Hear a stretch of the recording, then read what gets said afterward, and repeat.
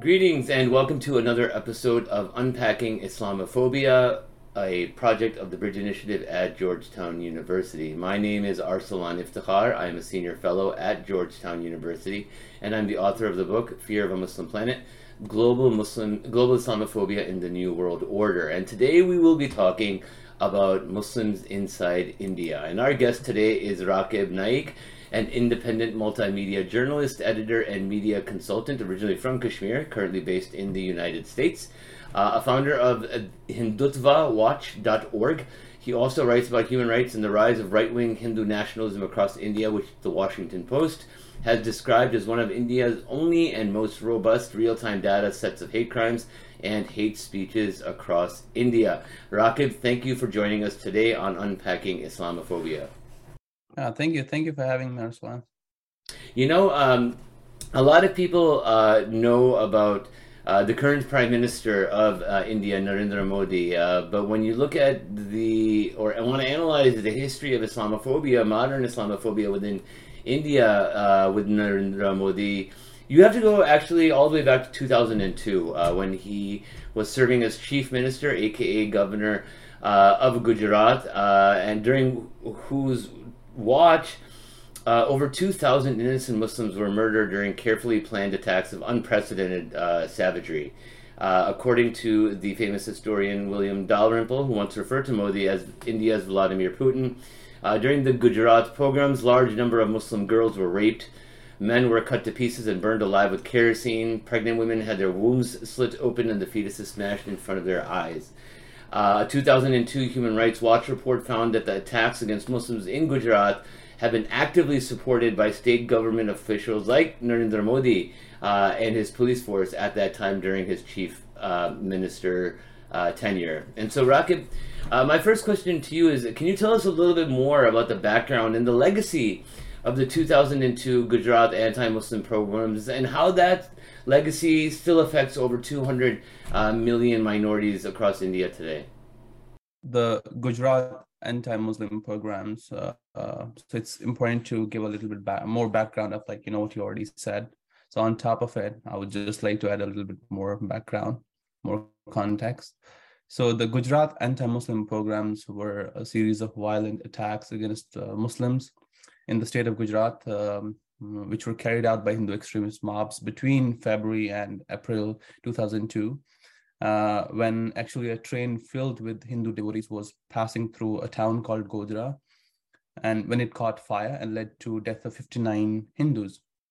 And the Hindu far-right groups and the state government, which was then led by the current Indian Prime Minister Narendra Modi, was quick to put the blame on Muslims, which was, of course, later disputed by an Indian government investigation in 2005, that the said fire was an accident and not caused by Muslims. But the violence ensued immediately after those allegations back in 2002, which resulted in the murder of more than 2,000 Muslims, and injured thousands and displaced nearly 200,000 Muslims from their villages and towns. So the violence was characterized by widespread looting, arson, rape, murder, and whatnot. And the recent BBC documentary that was released last month, clearly gave a picture of what really happened back in time, and brought a new piece of information that included a finding, an inquiry by the British government that held Prime Minister Narendra Modi directly responsible for the violence. And it explicitly said that it was all pre-planned. And on one pretext or the other, the Hindu extremists led by militant groups like Vishwa Hindu Parishad were going to attack Muslims because they had computerized list of Muslim homes and businesses that they were supposed to target during the violence. And as you said, there was widespread and systemic use of rape as a weapon to target Muslim women. And in some cases, police officials were also involved in it. So to kind of put it precisely, it was our mini Rwandan genocide, which had the seal of seal and approval of Prime Minister Narendra Modi. There were police officers who later filed affidavits before the Supreme Court of India saying that he gave explicit orders to police not to act and let Hindus vent their anger.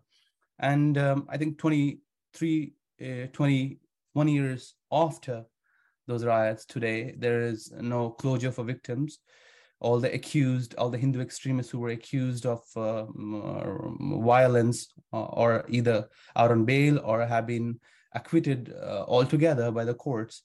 And I think Bilkis Banu's case, I think a lot of people might know about her. Last year, the day of Indian independence in August, the Gujarat government, the BJP-ruled Gujarat government, after the approval from India's Home Ministry, acquitted 11 Hindu extremists who had brutally gang raped her and killed more than 11 members of her family. So there is no closure for victims.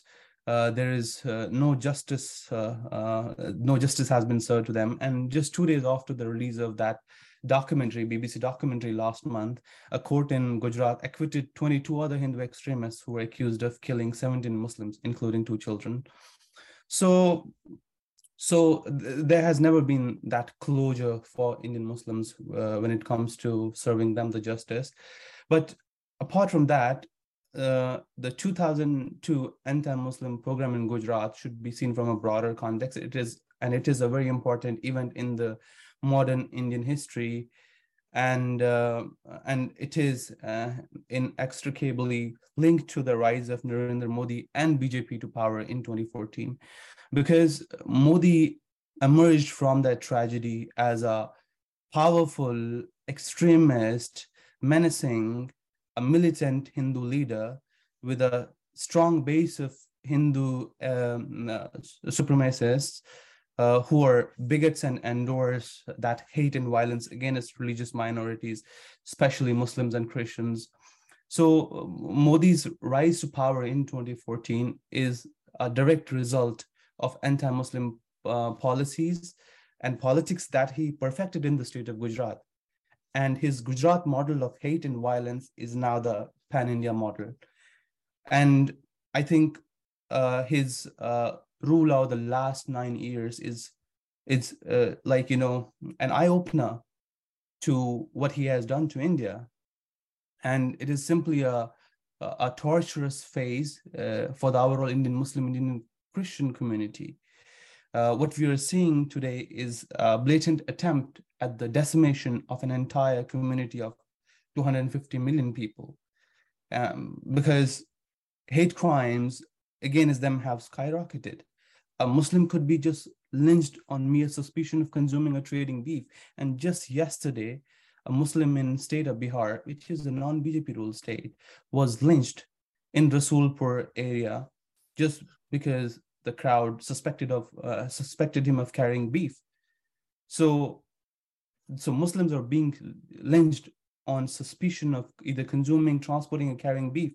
Muslim homes and livelihoods are being bulldozed. Over the past 4 years, we have seen thousands of such demolitions, so summary demolitions throughout India, and their places of worships are being vandalized, and in some cases, the mosques are being completely flattened.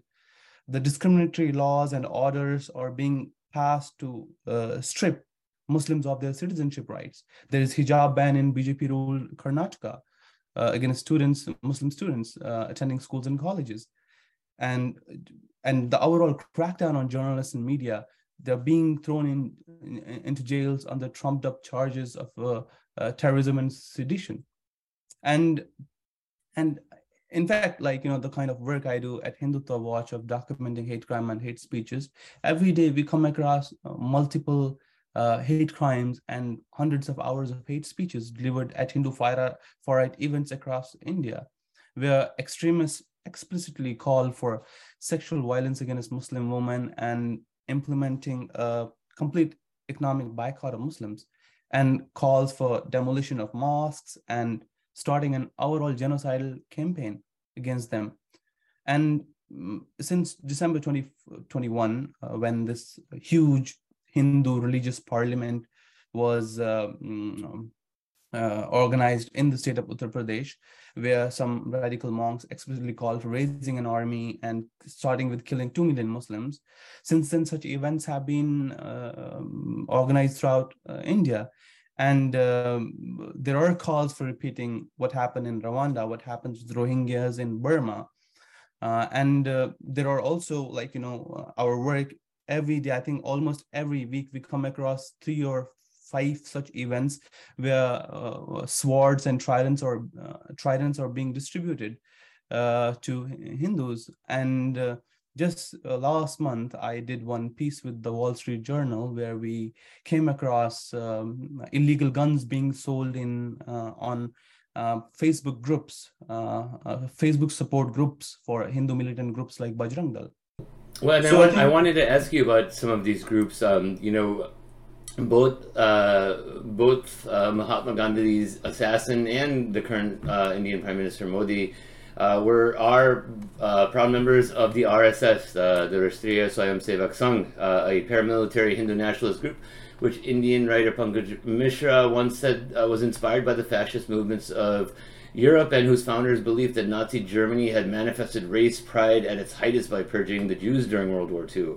And so I wanted to ask if you could give us an overview of the RSS and similar right-wing, paramilitary groups within India, and what kind of impact are they having on the lives of minorities across India today? So RSS is, terminologies are very important because I believe that it's not a nationalist political organization. It's a militant group. And I have gone through all the CIA World Fact books that they have written since year 1999. And between 2000 and 2007, they have designated RSS as a militant chauvinistic organization for 8 straight years. So it's a militant organization, and it's an armed, uniformed, all-male, upper caste organization, and they believe that India is a Hindu nation where non-Hindus, especially Muslims and Christians, are alien to the land, and they don't deserve equal rights and should be stripped of their citizenship rights and kicked out of India. And to achieve that, they support a lot of different methods, from direct violence to legislative actions that BJP, the ruling BJP, is implementing right now.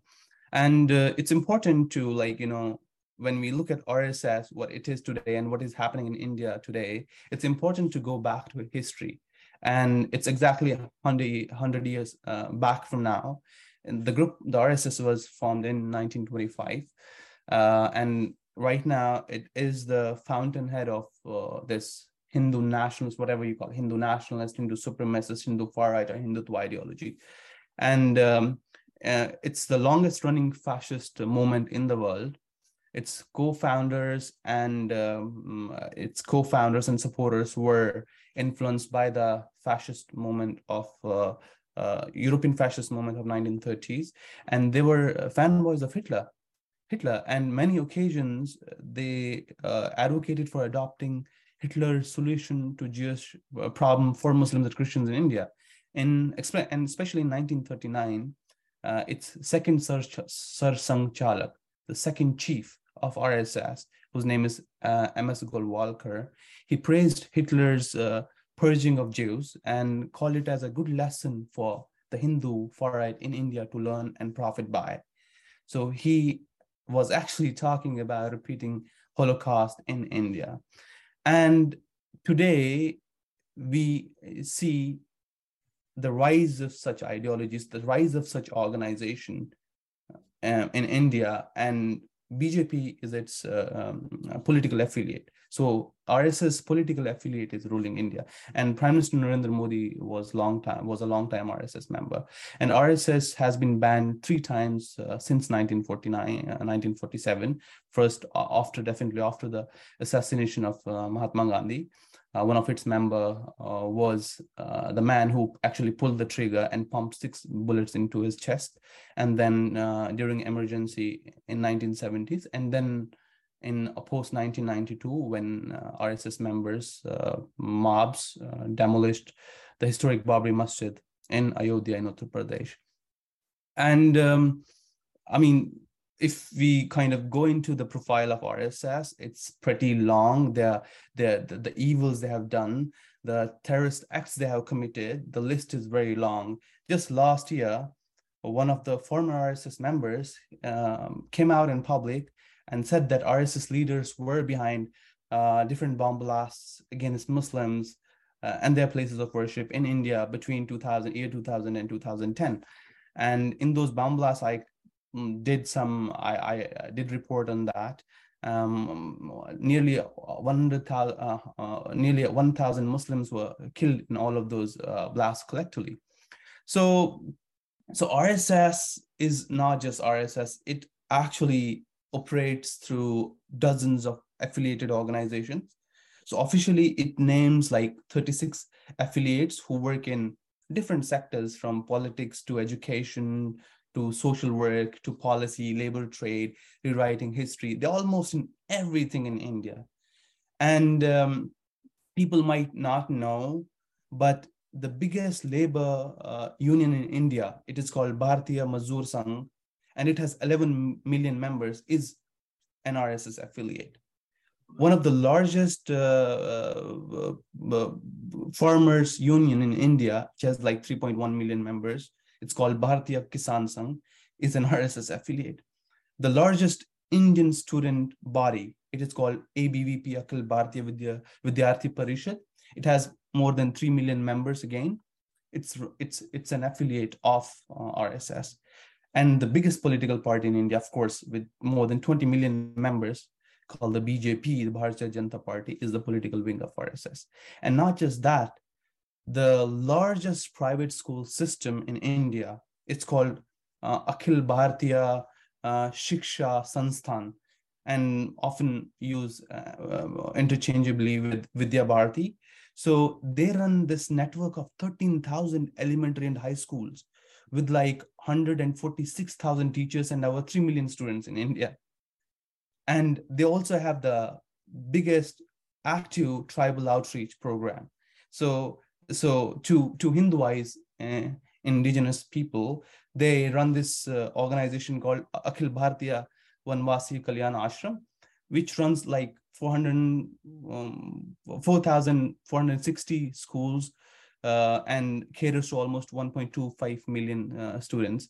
So, I mean, their network is vast. You can't even imagine. It's like unimaginable. And they did this groundwork right from 1925, build on top of it, committed riots, communalized, divided communities, radicalized Hindus. And I believe in 21st century, if there has been ever a mass scale radicalization anywhere in the world, it's in India, and it's done by RSS. So these young Hindus have been radicalized. They've been told to hate Muslims. They have been told that Muslims right across your door are the ones who eat cow, who steal your woman, because there is this new trend of targeting Muslims with accusations of love jihad. And then they spread these conspiracy theories that Muslims are producing, the great replacement theory you would see here in the West. Muslims are producing in great numbers and they are going to overtake the country. So all these conspiracy theories are being peddled to radicalize, to kind of present Muslims as some sort of threat, and have Hindus, hate them and commit acts of violence against them. You talk about the BJP, the Bharatiya Janata Party, as being the political vehicle for the RSS, and I want to talk a little bit more about legislation and laws, and particularly discriminatory laws. The passing of legislatively discriminatory laws is another method that ultra-nationalists often use to persecute minorities all over the world. And during Modi's tenure, the Parliament of India has passed many anti-Muslim discriminatory laws, including the controversial Citizenship Amendment Bill in December 2019, which allowed any Hindu, Sikh, Jain, Buddhist, Christian, or Parsi immigrant who came into India from Pakistan, Bangladesh, or Afghanistan before 2015 to legally become a citizen. Unsurprisingly, the only major religion that this expansion left out was Islam, with 200 million followers in India, and can lead to the stripping of citizenship for millions of Muslims. And people often forget. Very recently, it was only in February 2020 when Donald Trump visited India to visit his pal Narendra Modi. There was an anti-Muslim pogrom that was going on outside where 47 innocent people were killed. 47 Muslims were killed by, baton-wielding police and violent extremist mobs. And so I wanted to ask you, could you tell us a little bit more about the discriminatory laws across India, like the Citizenship Amendment Bill and others, and why people of conscience around the world should be aware and oppose them? Right from the start, BJP came into power. So one of the reasons BJP, one of the agendas that is on top of BJP's to-do list since 2014 has been push laws through parliament that can push Muslims to the margins, use whatever opportunity they can get to achieve their vision of Hindu nation. So what they have been doing since then, weaponize different laws to target Muslim minorities and Christians as well.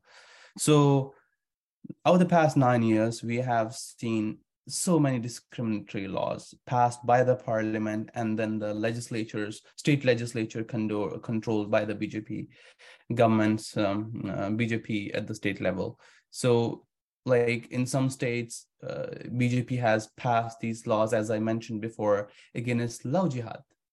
It's an anti-conversion law.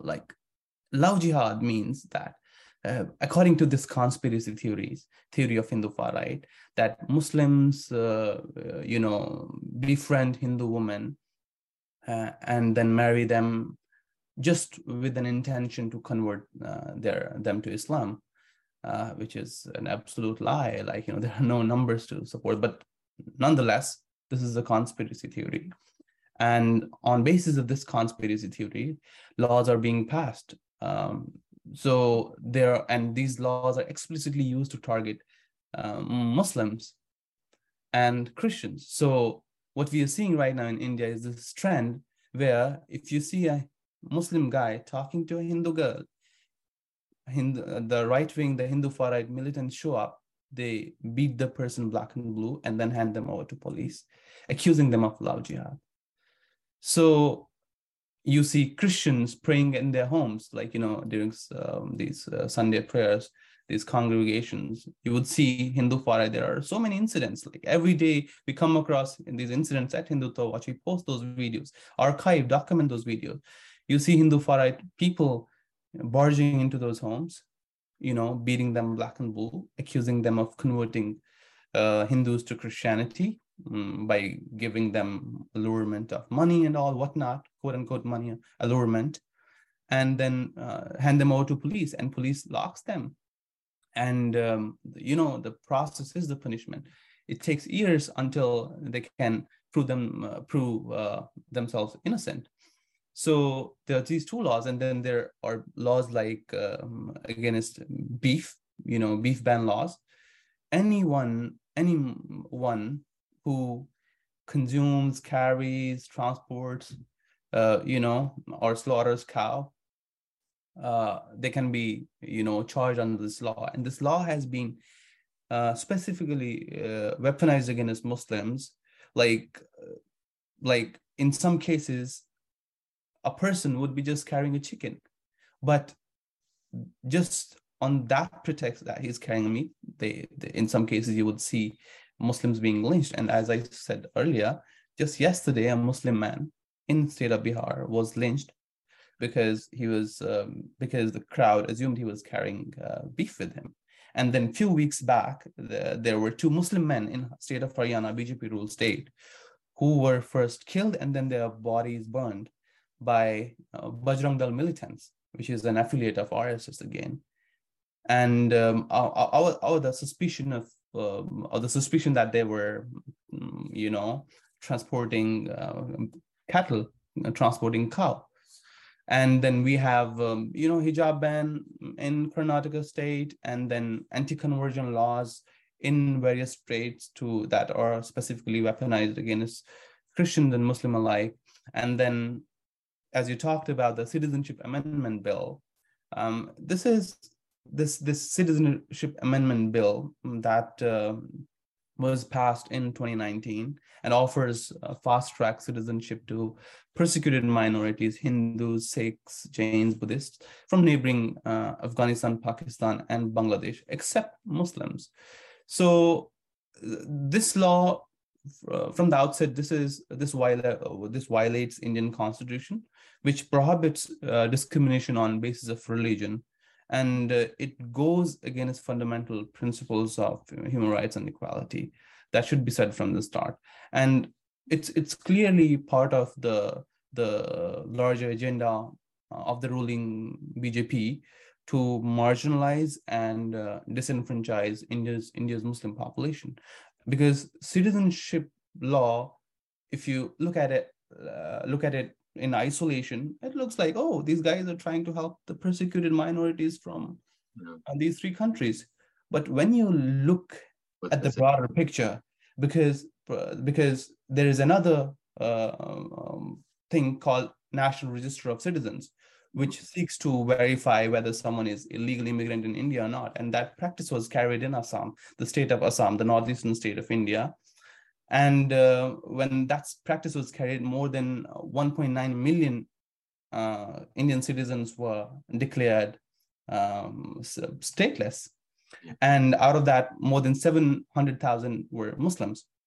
So what they're trying to do here is create this, smart nexus of NRC and CAA. So first implement NRC, and the Hindus who are left out of NRC, they come back as citizens through Citizenship Amendment Act. But the Muslims who will be left out of NRC would literally be stateless, because there is no mention of, because Muslims can't get citizenship under the Citizenship Amendment Act. And India's Home Minister, Amit Shah, he himself said, because right now what you would see, this whole rhetoric that, hey, CA won't disenfranchise Muslims, this is just propaganda. But Amit Shah, the Home Minister of India, himself said that both CAA and NRC should be looked together. They shouldn't be looked at isolated, in isolation. They're together, they will work in tandem. So first they will bring NRC and then they will implement CAA. He has also referred to Muslims as termites that he wanted to... Yeah, it's rampant. And also the Muslims who would be left stateless would be thrown into detention centers. And Assam, the state of Assam, that declared 1.9 million people stateless a few years back, they recently inaugurated their first, India's biggest detention center. And mostly Muslims are housed in that detention center right now. And recently a story was published in Al Jazeera that explicitly said that these are not detention centers, they are worse than jails. I want to ask you about your homeland, Kashmir. Many people might not know that the land known as Kashmir is the only Muslim majority state inside of India. In August 2019, Narendra Modi revoked the autonomous status of both Jammu and Kashmir by revoking Article 370 and 35A of the Indian Constitution, stripping the state of the special status it was granted after the partition of India and Pakistan in 1947. This action by Modi cleared the way for non-Kashmiris to buy land in the region for the first time in decades, and many scholars and human rights activists expressed fears that this move was part of the government's plans for a settler colonial project for Hindus inside Kashmir. So, Raqib, I wanted to ask you if you could share with us your thoughts about the current situation in Kashmir and how that impacts the greater Muslim community of 200 plus million Muslims across India today. Yeah, to first correct you, Arsalan, Kashmir is not an Indian state. It's not part of India. It's a disputed territory. Okay. And to answer your question, Kashmir is altogether a heartbreaking story. Myself being Kashmiri, have seen everything with my own eyes before moving to self-exile in 2020. So I know, I mean, it's a tragedy altogether. It's Kashmir is our Palestine, and in fact, in some cases, worse than it. And as you said, Kashmir has always been part of India's settler colonial agenda, and that's why they're willing to go to any length to tame the region and its people. And like a colonist, India is using different ways to steal our land, our resources, and displace the indigenous population. And Kashmir is right now the most militarized zone on earth. Nearly 1 million soldiers for 9 million Kashmiris. Nearly 1 million soldiers. And what we are witnessing today in Kashmir is a perpetual siege that is there, that has always been there since 1990s, when the first uprising against Indian rule started.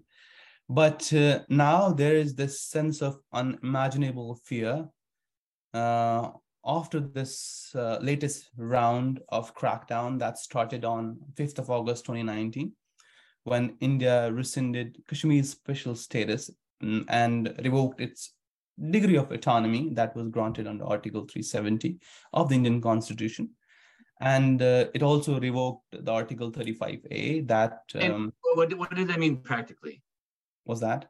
What did that mean practically, the changing of 370? Yes. I'm going there.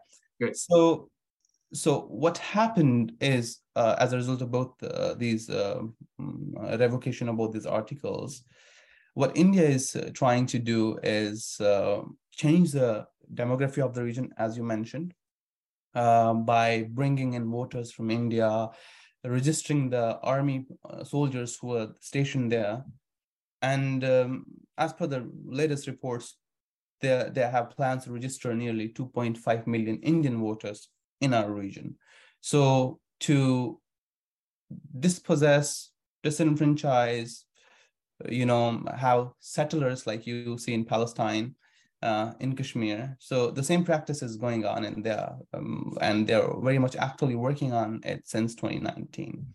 But in international media, you won't you won't read about it because it's Kashmir, the lesser human, not a concern for the international media or the Americans. But on top of that, there are thousands of political prisoners behind bars. And a lot of my journalist colleagues and activists are in jails, like Fahad Shah, who was the editor of Kashmir Wala magazine. There is Sajad Gul, and there is our prominent, brave human rights activist, Khurram Parvez. He's behind the bars. And the academicians have been silenced. There is no research, quality research coming on the conflict in Kashmir over the past so many years. And recently they started demolishing houses, or the allegations that those structures were built illegally on state lands. But those families whose houses were demolished, hundreds across Jammu and Kashmir, they had papers to prove the ownership of the land. But again, what colonists do, they just want to dispossess you, and that's what they're doing, dispossessing Kashmiris. And now, just yesterday, there was an article in New York Times, they're arming local Hindus in Jammu region. And it's quite surprising to me and everyone that the Indian government in the world's most militarized zone would need civilians with arms to defend the people. I don't know, what that argument is. So to answer the second part of your question, what's happening in Kashmir and how it's impacting the Muslims in India, I think the Kashmiri model of oppression that the previous government, including the Congress government and now the BJP, that model of oppression that they perfected in Kashmir has been taken and being implemented on Muslims in India, Muslims and critics in India. So the impact of this crisis, of course, has extended beyond the region, as we have seen over the past 9 years. The same things that we would see in Kashmir over the past more than 3 decades are being implemented in India. And I mean, Muslims are feeling marginalized and targeted in India because of that. So this whole thing is driven by this dangerous supremacist ideology that seeks to marginalize, target, criminalize, demonize, disenfranchise the Indian Muslim population, including 9 million Kashmiris. For my last question, I just want to ask you about what you think the future is going to be. You run a website called hindutvawatch.org where you chronicle the rise of hate crimes and hate speech against minorities in India. And as my final question, I would just love for you to share with our audience your thoughts about the future of minorities in India, including Muslims and Dalits and Christians who call India their ancestral homes. At Hindutva Watch, me and my team, every day, we analyze hate crimes and hate speeches and the churning that's going on the ground. And over the past 4 to 6 months, we have kind of witnessed something that is totally different. Like, we have seen that before, but it's a little different this time. There's organizing going on the ground, in states like Maharashtra. You would have these events calling for calling for a passage of nationwide laws on the conspiracy theory of love jihad, population control laws, and anti-beef ban laws. And at those events, you would have these leaders come and openly call for genocidal violence against minorities. And those crowds, they are not hundreds of people.